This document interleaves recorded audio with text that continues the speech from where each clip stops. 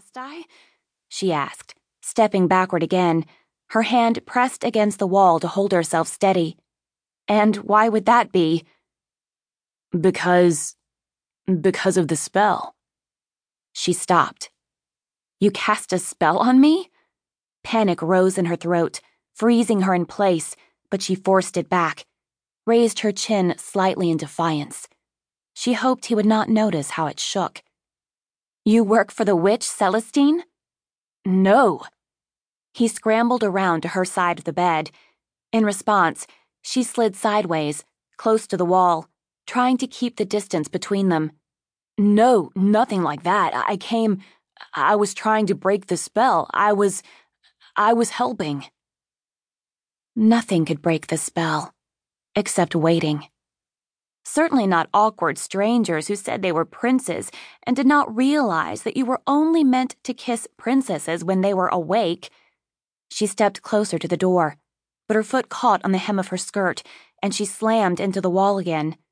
It was the ball gown, she realized, that her mother had ordered specially for the night of her 18th birthday, for the celebration that would mark her freedom. Freedom from magic.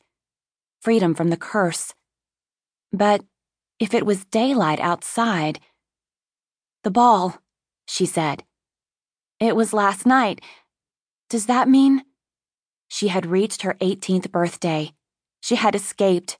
She was free. You pricked your finger?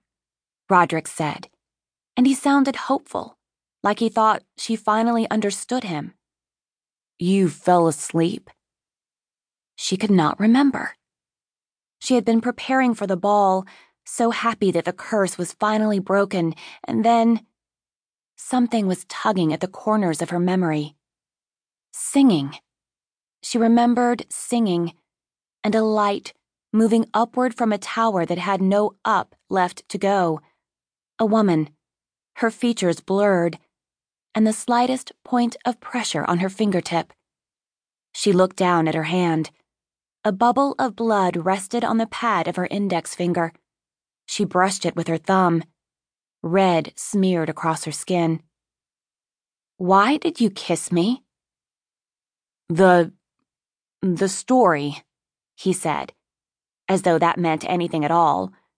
She stared at him, shaking her head slowly back and forth.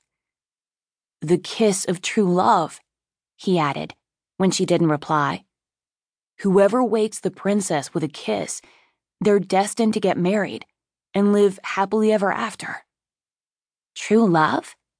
Destiny? Perhaps he was a madman after all. I do not even know you, she said. But the story. What story? She asked. What are you talking about? The story of you, princess, he said. The Sleeping Beauty. 2. Her finger ached. She pressed the tip into her palm, squeezing the pain away.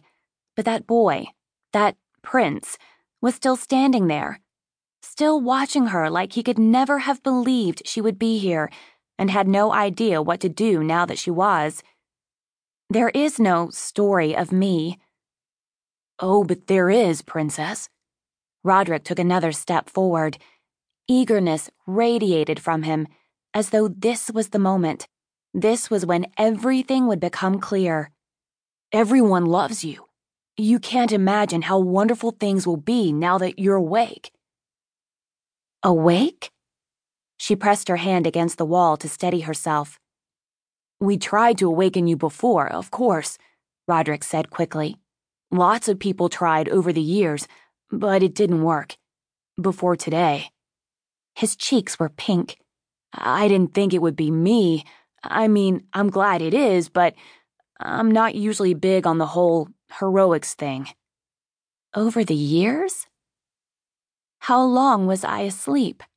She asked, in a careful, measured sort of voice, like it wasn't really an important question at all, like she already knew the answer and merely wanted to check. We tried, he said again. But it's been a while. He stuttered over the word.